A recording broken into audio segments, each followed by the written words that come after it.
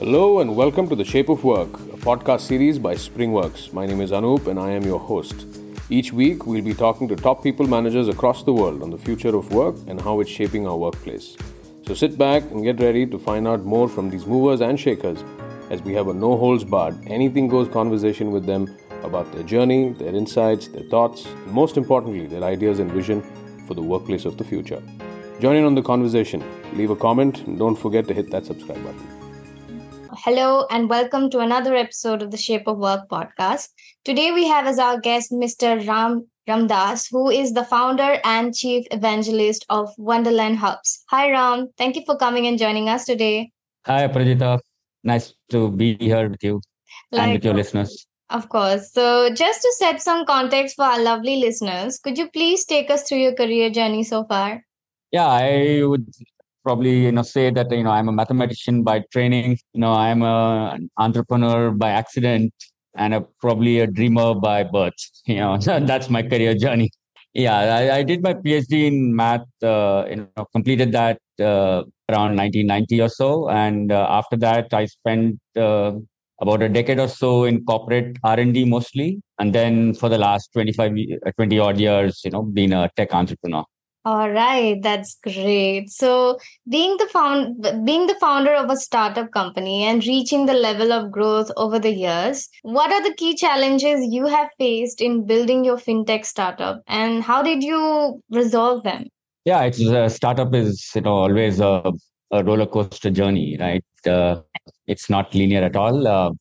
Yeah, I think all the time. I think it's the kind of you want to do so much, and you always feel that you have so little of resources, right? Time, the people and the team that you have, and of course the capital that you need to be able to kind of build your momentum, right? So I think the means to achieve what you want, constantly it's a challenge.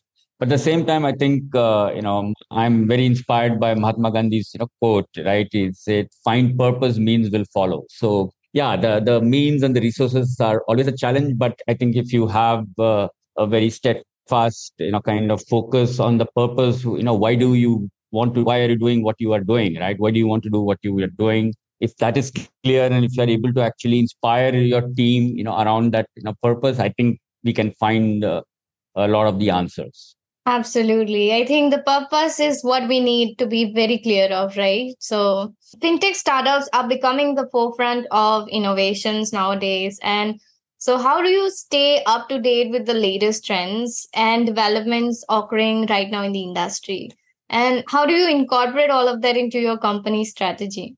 Yeah, I think today, given that we live in a kind of a digital first world, right? I think getting access to what is happening, not just in your immediate market, but globally, different markets, different kind of trends. I think getting access to that is really not a challenge.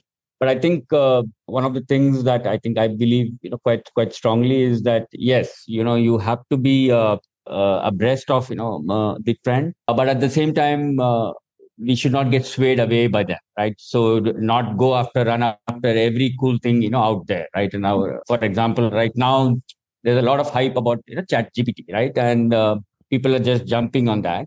Mm-hmm. It's a huge.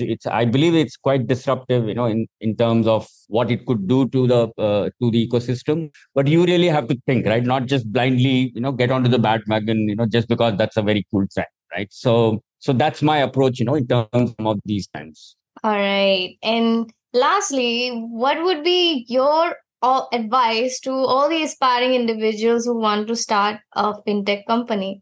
Yeah, I think I would say that the identification of the problem statement, right? I think that's the biggest thing that we need to focus on. Especially in the first few years of the startup, right? Till you're evolving your product, finding your market, finding who are your right customers, and it's a very iterative kind of a process.